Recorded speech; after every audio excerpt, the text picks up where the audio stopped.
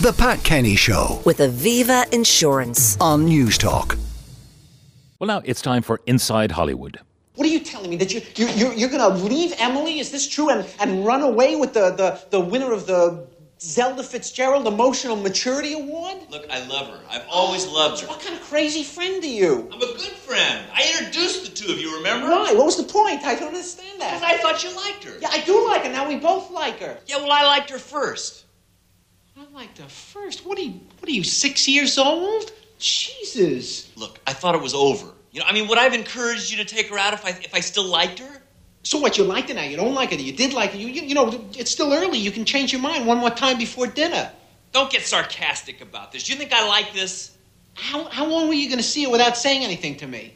Don't turn this into one of your big moral issues. You could have said, but all you had to do was call me and talk to me. I'm very understanding. I'd have said no, but you'd have felt honest. The unmistakable sound of Woody Allen, because on Inside Hollywood this week, we're looking at the directing brilliance of Woody Allen. Annie Hall, Midnight in Paris, Manhattan, just some of those movies that make up a very large catalogue. We're joined in the Dublin studio, I'm in the Galmont Hotel in Galway, by Lisa Cannon, executive producer of Spotlight and TV host. Lisa, good morning. Good morning, Pat. Greetings from Dublin. Now, tell me about Woody Allen. He was not born with that name. No, Woody Allen, he's 87 years of age. I just thought I'd start with that. I can't believe it myself. But he was born in December 1st, 1935 in Brooklyn, New York by the name of Alan Stewart Koinsberg. I hope I'm getting the pronunciation right. A multi-talented artist, as everybody knows. But he is the accomplished writer, actor, comedian and musician that we all love. And he has excelled and accomplished in so many creative fields throughout his career. Now, where the talent came from, we don't know. His father worked as a waiter and a jewellery engraver. His mother was a bookkeeper. But clearly he had an early passion for showbiz. Absolutely, Pat. He would listen to radio shows and comedy records, and he developed a huge love for, the element of comedy and humour itself. But he attended a Hebrew school and later attended kind of a Midwood high school in Brooklyn. And during those years, that's where his passion began, submitting jokes, because he really is a comedic actor. Also, a stand-up comedy background is really what fueled his love and passion for film. So that's where it all began. Yeah, I came across him first, obviously, as a stand-up artist, and his dialogues were quite out there. He was way ahead of his time in terms of his stand-up, and then he became a movie director that we all came to know and love some of his movies. Now, there are controversial aspects to his life, which we'll come to in a little while. But the first movie he directed was called What's Up, Tiger Lily? Now, that is not movie making as we know it. No, that was actually 1966, long time ago now. But it is to note that What's Up, Tiger Lily was a unique project to him. And he didn't actually shoot any of the original footage. He took a Japanese spy film entitled Kozaki Himtu Kisatu. Now, excuse me for all my expressions here, but it's a completely re-edited, changing version of a kind of comedic storyline. And he transformed the original spy film into a spoof and used his own comedic sensibilities. We all know Woody Allen's impact on the film industry cannot be overstated. He has that blend of comedy and drama, and this is what he did in his directorial debut, and demonstrates, of course, his early creativity and that unique approach to filmmaking. Now, meanwhile, to earn a crust, he was writing gags for The Ed Sullivan Show.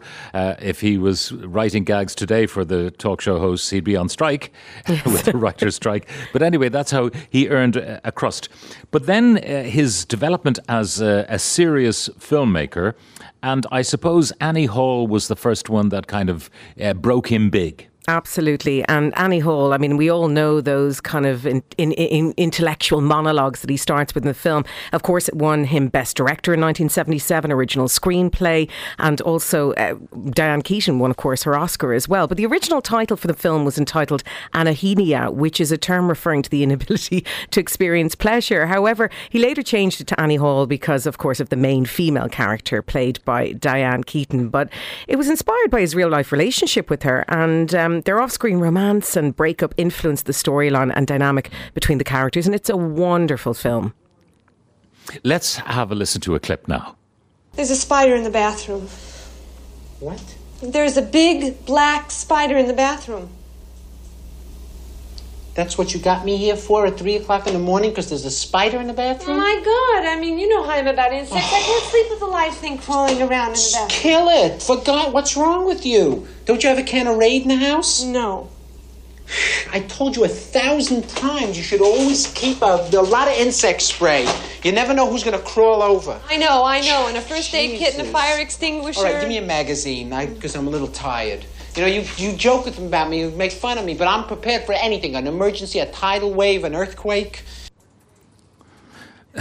You know, he plays this neurotic character, but you know he's playing himself, that he probably is that person. Oh yeah, I mean it's that innovative kind of storytelling technique. It's all the linear narrative where you see flashbacks, there's sequences, there's characters directly addressing the audience. It's so unconventional. This is why Woody Allen is so prevalent and prominent in terms of his cultural touchstones of films. But I also think that people need to realise Annie Hall was also an incredible style film, you know, polarising kind of a fashion trend known as the Annie Hall style. Do you remember all the androgynous clothing that she wore? The oversized hats, the vests, the wide leg pants.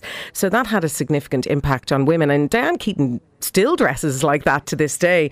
But the success of Annie Hall was critical and commercial, grossing over 38 million in the box office at the time and winning him 4 Oscars. So it's considered one of his greatest works.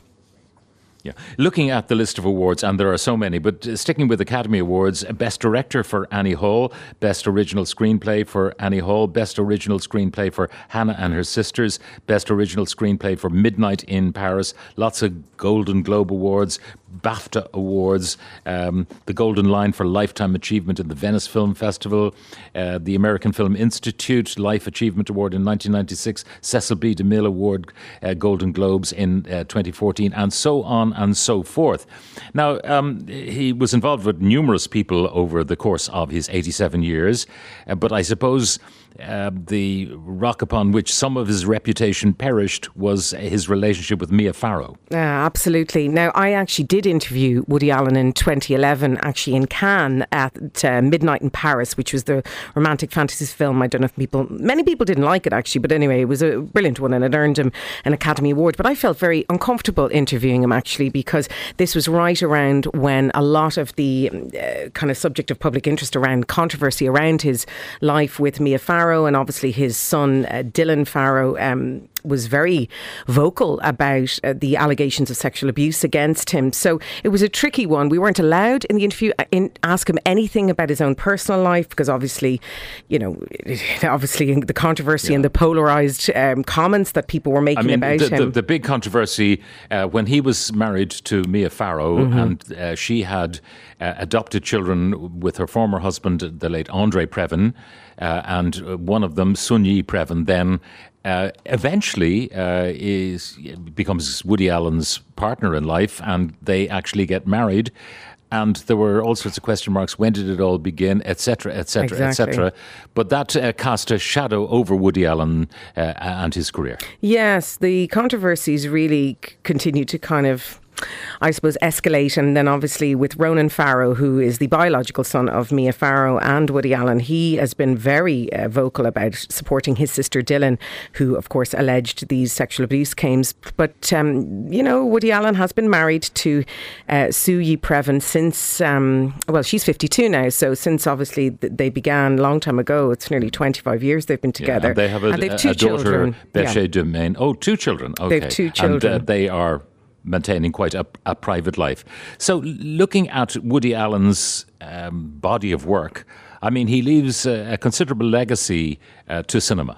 Exactly. He really, you know, it's his intellectualism and his introspection that has kind of inspired countless filmmakers. I remember when I was in film school, we were told to really study Woody Allen because of not only his experimental range when it comes to storytelling, but also the way he tells stories. I mean, you talked about neurosis there. That's really the big thing about Woody Allen. It's funny. He's known for his hypochondria and the way he portrays kind of anxious characters. It's one of his trademarks, and I think has influenced a generation of comedians. And of course, not forgetting that he was born in New York, so many of his films are set in the beloved city of New York. You know, the streets, the landmarks. I mean, he went off kilter a little bit with Midnight in Paris, where that's the beautiful opening montage where all you see is the streets of Paris. But not only is he controversial throughout his personal and professional life, but I think culturally he's had a significant impact on the film industry, and his blend of comedy and drama and dialogue is second to none.